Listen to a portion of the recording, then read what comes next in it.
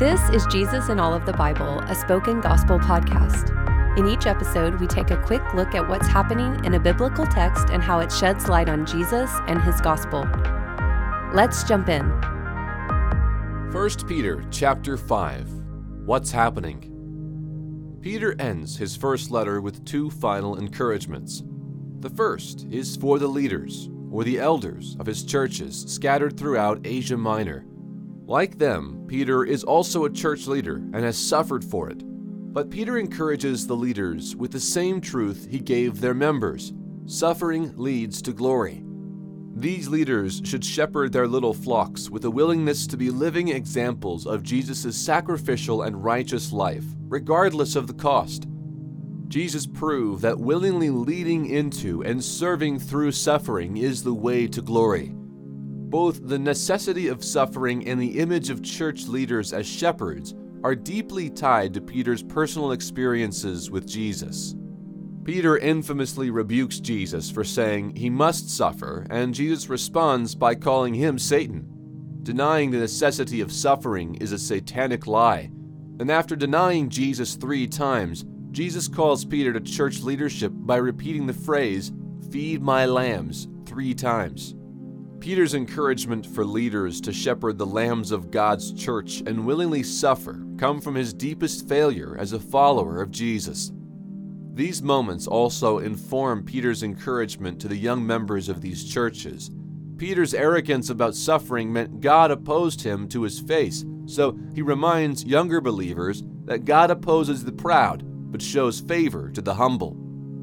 To young people itching to lead, Peter reminds them that it was only once he was humiliated and humbly submitted to Jesus that he was given a position of authority. Humility and suffering are never wasted. God's strong arm raised Jesus from the humiliation of death and will certainly care for all believers and their anxiety and persecution. Peter warns that humility doesn't mean being stupid. Satan is hunting them with both persecution and the lie that suffering can be avoided. Peter doesn't want his disciples to repeat his mistakes. These churches must resist the devil with the knowledge that suffering is inevitable for followers of the crucified Jesus. But so is their coming eternal glory. Peter ends his letter by saying that he's writing from Babylon. Babylon was an ancient city in Israel's history. By Peter's day, it had been destroyed, but had become an archetype of a society opposed to God's people. It's a final reminder that these believers, regardless of their nationality, will always be exiles. Followers of Jesus are always foreigners, and like many foreigners, they will be hated for it. Where is the gospel? The inevitability of suffering for our faith in Jesus is hard to accept, much less lead our churches in or be encouraged by it. But for most followers of Jesus around the world and throughout history, the option not to suffer has never been given to them. Peter doesn't assume that life should be devoid of suffering, but instead argues that the blessed life rises up through suffering. For followers of Jesus, the inevitability of suffering is good news because that means glory, blessing, honor, and power are inevitable too.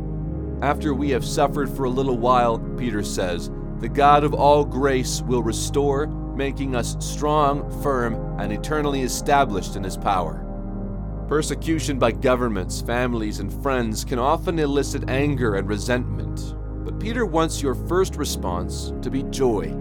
When Peter was confronted and flogged for preaching about Jesus, he left rejoicing that he was counted worthy of suffering for the name of Jesus. And that's not because Peter was brave and a beating didn't scare him. Remember, he denied Jesus.